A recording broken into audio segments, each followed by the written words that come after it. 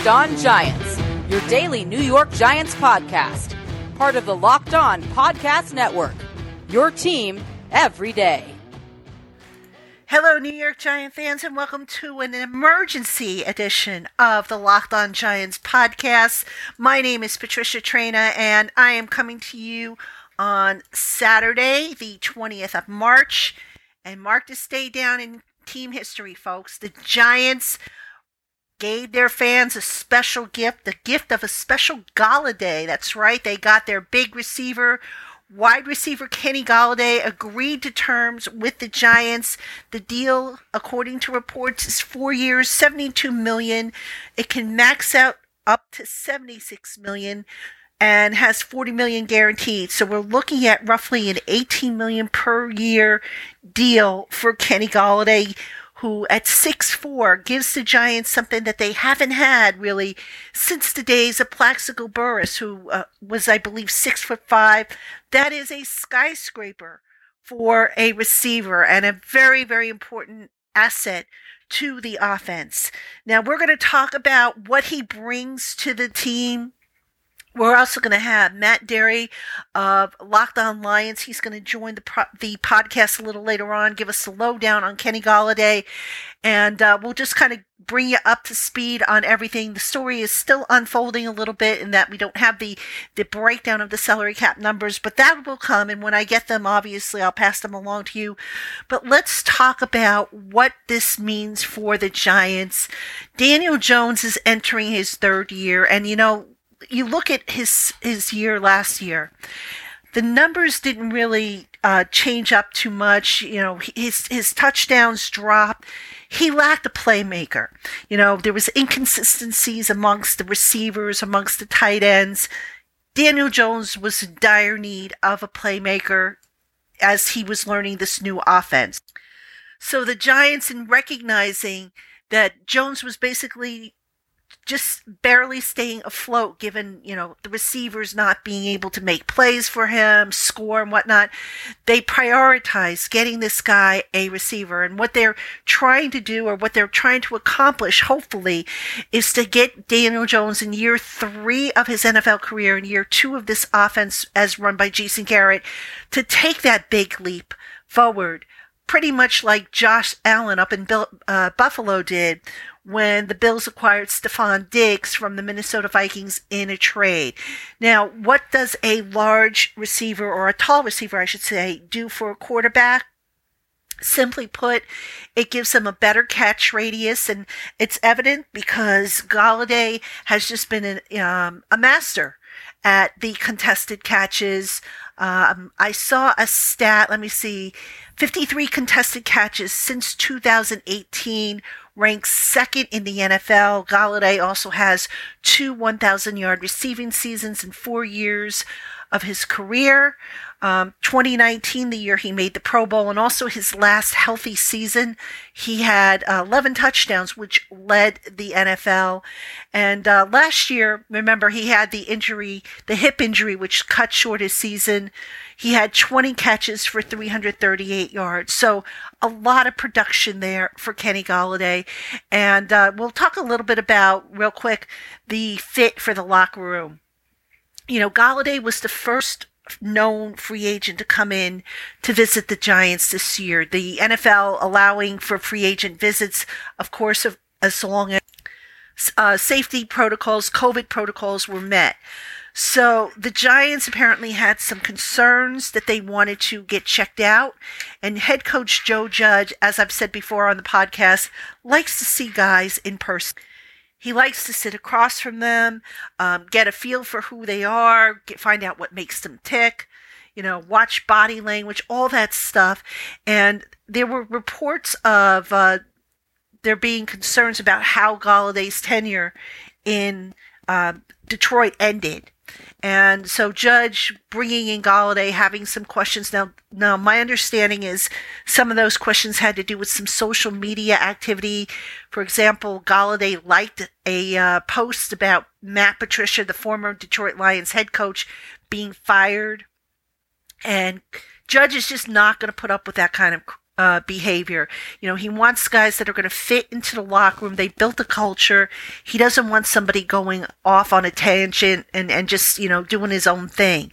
So it was important for Judge to figure out what Golladay was all about and make sure that he was a fit. The other thing that Judge was able to do and the Giants were able to do was to get a better understanding on where Golladay was in terms of his hip injury. So that was also important. But overall, Giant fans, this is a huge signing. It reminds me so much of the Plaxico Burress signing. That one went a whole week, that entire saga. It had a little bit more drama to it than I think the Golladay signing did. But a huge acquisition. And look, Daniel Jones now, the Giants have done everything possible to upgrade the talent around him. He's got a young but improving offensive line. He's got a new tight end in Kyle Rudolph. And, of course, we'll see what happens with Evan Ingram. If Ingram, makes it through the year with this team or if he's moved out at some point. Golladay has been added. Saquon is coming back. Really no excuses for Daniel Jones not to take that big leap forward that the Giants are hoping for. All right, Giant fans, we're going to take a quick break here. When we come back, I have Matt Dery of LockedOn Lions joining me. He's going to break down Kenny Golladay. He's going to tell us a little bit about the person, about the player. He has some thoughts also about the contract that was signed and a little bit of backstory for you on this special emergency podcast of the LockedOn Giants podcast. We'll be right back. And welcome back, Giant fans. Patricia Traina here with you on this emergency podcast of the LockedOn Giants podcast. And joining me now is Matt Dery of LockedOn Lions. He's going to fill us in a little bit on what Kenny Golladay brings to the table, the concerns that apparently existed, and anything else that he can spill the tea on. Matt, thanks so much for hopping on with me on this Saturday afternoon. Hey, Patricia, always good to hear your voice. And, of course, this happens on a late Saturday afternoon, just what you wanted, right? Well, I'll tell you what, Matt, I was prepared for this. I knew about this possibly coming down the pipe. As of last night, I had everything ready to go, except for this podcast, obviously. But I had all my writing done. I had my emergency Locked On Now done. So I was prepared. My Girl Scout training came in handy this time.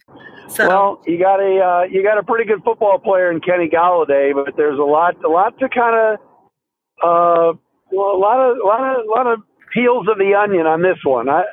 I'm not so sure this is a great financial move for New York, but let's talk about it. All right. Well, let's break it down. Give us the 411 on what Golladay does well, what he could potentially bring to this offense, and we'll start there. Well, if you've watched him play over the last few years in Detroit, he's really blossomed into a very good football player and a reliable receiver when healthy that can really go up and catch the football in traffic, make some unbelievable catches, has very good hands, isn't really the speediest of guys. A couple of years ago, he was a Pro Bowl alternate, then ended up playing in the game. So he's got a lot of talent, but it was the end of last season, or I should say 2 seasons ago, 2019, going into the 2020 season when the Lions felt like, we got to keep this guy around. He was a Bob Quinn draft pick. Bob was on the hot seat as general manager and needed to keep as many good players around. And they offered Kenny pretty much around the same type of contract that the Giants are giving him, 4 at 72. It's very close. And Kenny and his agent Todd France at the time said, no, we want 5 at 100. And I think the Lions went, wait a minute, 5 years for a guy that's going to be 28 when that contract starts? No. And so the Lions turned that sort of down, the counteroffer from the Golladay camp. And then, they went into the season, decided let's play and more. But, Kenny had a really big game against Arizona. And after that game, went on Instagram and was basically like, pay me my money type of message, which is sort of unlike him because he's usually a pretty quiet guy. But it turns out he's getting that deal, but good football player. I'm not here to tell you that I think he's a top 5 receiver yet, and I'm a little concerned about his injuries. Last year he had a hip injury and basically missed almost the entire season after he injured his hip in week 5. And it was almost like, hey, he's week to week. He might be back this week. And then, Patricia, he never came back. It was a little bit shady. So I think that's what I think the Giants were sort of trying to figure out and interview him, for a long period of time, the dinner with Jabril Peppers and all that, just to figure out if this guy's worth that kind of cash. And I guess he is to them. Yeah, well, definitely, the Giants look at what happened up in Buffalo. I'm sure they see how Stephon Diggs came over, helped Josh Allen take that quantum leap in his 3rd season. Let's talk about what Golladay can do for a young quarterback like Daniel Jones. I was looking up some of his stats. I see he's effective all over the field. It doesn't matter if it's short, the mid-range, or the deep ball. He also has a pretty impressive record with contested catches. What else can he do for a young quarterback? Well, that's the biggest thing. We've all seen Daniel Jones because obviously the Giants are on national TV way much than they should be. And the kid at times is throwing those 50-50 balls up for grabs. Well, those were plays, and I love Golden Tate, but those are plays Golden can't make. Those are plays Kenny can make. He is terrific in traffic and, really has that capability of going up, high pointing the football and stealing it away from defenders. He's tall. He's got the size. My biggest issue and why I wouldn't have given him 4 at 72 is the speed factor. And the fact is, how healthy is he coming off a hip injury that sidelined him 10, 11 games last year? But for a guy like Daniel Jones, who at times accuracy's been an issue, Kenny can steal some away from the defenders, and that's going to be huge. Yeah, definitely. And, as far as the injury goes, I know the Giants are very thorough when they check guys out, which is, I think, one of the reasons why they brought him in. The other thing that is kind of interesting, like I was saying earlier on my podcast here, is that Joe Judge likes to get guys in front of him and observe them. He likes to talk to them, find out what makes them tick, see how they react to certain questions and whatnot. I know there were some reports that Galladay's time in Detroit did not end well. Can you shed any light on what happened? I don't know if that's necessarily true. I think when he was interviewed by reporters at the end of the season, he said, I like it here. And then he went on NFL Network after the Dan Campbell press conference and said, man, they asked him flat out, do you want to stay? And he said, yeah, I'd run through a wall for that Dan Campbell. I loved his initial press conference. So there was nothing that, to me, other than that one Instagram post where he was angry at Bob Quinn and I think the organization for what I think he perceived as a lowball offer. But as far as the new regime goes, I think they were very upfront and honest with him. I think he wanted, like I said, 5 at 100, and he was sticking to that. And I think the Lions were really there were many people in the new organization now. Brad Holmes, the general manager, Chris Spielman, John Dorsey. They were very split on whether or not to franchise tag Kenny, bring him back at about 17, 18 million, and then see if they could do something long term, or maybe even tag and trade him. And then in the end, they just elected not to tag him and kind of let him walk. But I don't think there's any ill will. I don't think Kenny will say anything bad. It would surprise me if he did. Other than, again, that one Instagram post where he was a little bit angry after a big game in Arizona and kind of like hey, here's a picture of me having a big game. You best pay up type of thing. But other than that, he had nothing but good things to say about that new regime when he was interviewed twice after they were, or at least once, right after Dan and Brad came in here. All right, that's interesting. I know I've heard from a couple of his teammates, former teammates, I should say now, and they said, oh, you're going to love him. He's a quiet guy and just, go easy on him, because he's not, I guess some of these reports have been blown up a little bit. What, you mentioned there are other layers to the onion here. Are there concerns that you would have or what did you mean by that? Well, you got to remember, okay, he was always not an underachiever, but he came from a MAC school. He was a third round pick, so he wasn't that highly touted. And I think he played with a chip on his shoulder. And now, New York, big money. Will he play with that same chip? The injury last year, very, very weird that he was week to week, and they never even put him on any IR, and he missed the last 10, 11 games. I thought that was interesting. And remember, Kyle O'Brien is now in the front office with the Giants. He was in the Lions front office. What took them so long to give him that money when the Bears were only offering 1 year? Why was Chicago only offering 1 year? Why was Cincinnati only offering 1 year? So those are things that I think need to be questioned. But I think on the field, once you get him out there, he's going to be pretty good. How healthy is he? What does O'Brien think of him? Kyle was on Bob Quinn's front office staff. Is that all water under the bridge? And can he handle that pressure in New York? Those are the types of things I'm talking about. All right. Well, that's going to be interesting to see because certainly the New York market is nothing like Detroit, much bigger fishbowl, if you will.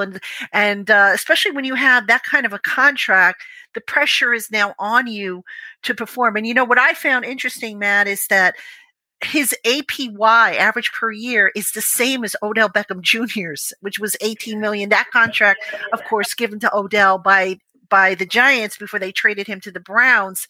So, you kind of look at, you could see that they have high expectations for Golladay. So my final question to you is, how do you think, based on what you know of Golladay, how do you think he's going to do in this market where every little thing he does is going to be magnified 100 times? Like you said, Patricia, he's a quiet kid. I don't know how he'll handle it. I think it'll be fine. He was not somebody like Odell. A lot of these wide receivers, Odell, Terrell Owens, throw Gronk in the mix as a tight end that had that personality and they give me the football. I want the football type of mentality. I don't necessarily think that's Kenny Golladay at all. I think he's a pretty good dude. Who knows? You never know. I mean, there was always that. Sonny Gray. Sonny Gray was an ace with the Reds. Sonny Gray was an ace with the A's. He came to the Yankees and he couldn't handle it. I mean, you just never know. Will Lindor be able to handle it with the Mets coming from Cleveland? So I don't know. I think it's a legitimate question though. Now he's definitely a wide receiver one. He's getting that kind of money. He was making third round money over the last few years. So it'll be interesting to see how he does. But I think he's a very talented guy. But again, remember his age, too. He was not a guy that came out of college at 21. Came out of Northern Illinois at 23, 24. So, he'll be 28 when this season starts. So that's handing him 4 years. The last couple of years he'll be in his 30s, and we've seen what the 30s can do to some guys. Just look at A.J. Green, Yeah, exactly. I mean, we still haven't seen how the contract breaks down. If there's maybe voidable years in there, I don't know. But I'm certainly interested to see how it breaks down. And I'm interested to hear from Kenny because, this is a huge, huge, huge signing. I know a lot of Giant fans probably would have had a major meltdown had the Giants not been able to get this deal done. So we'll see what comes out as far as the contract. Again, I don't have the breakdown yet, but when we get it, we'll be able to better assess it still. But a big, big acquisition by the Giants. Matt, I really appreciate, again, you taking the time to come on the program on such short notice. And for Matt Dery, I'm Patricia Trainer. Folks, thank you so much for tuning in to this emergency podcast of the LockedOn Giants podcast. Happy Golladay, everybody.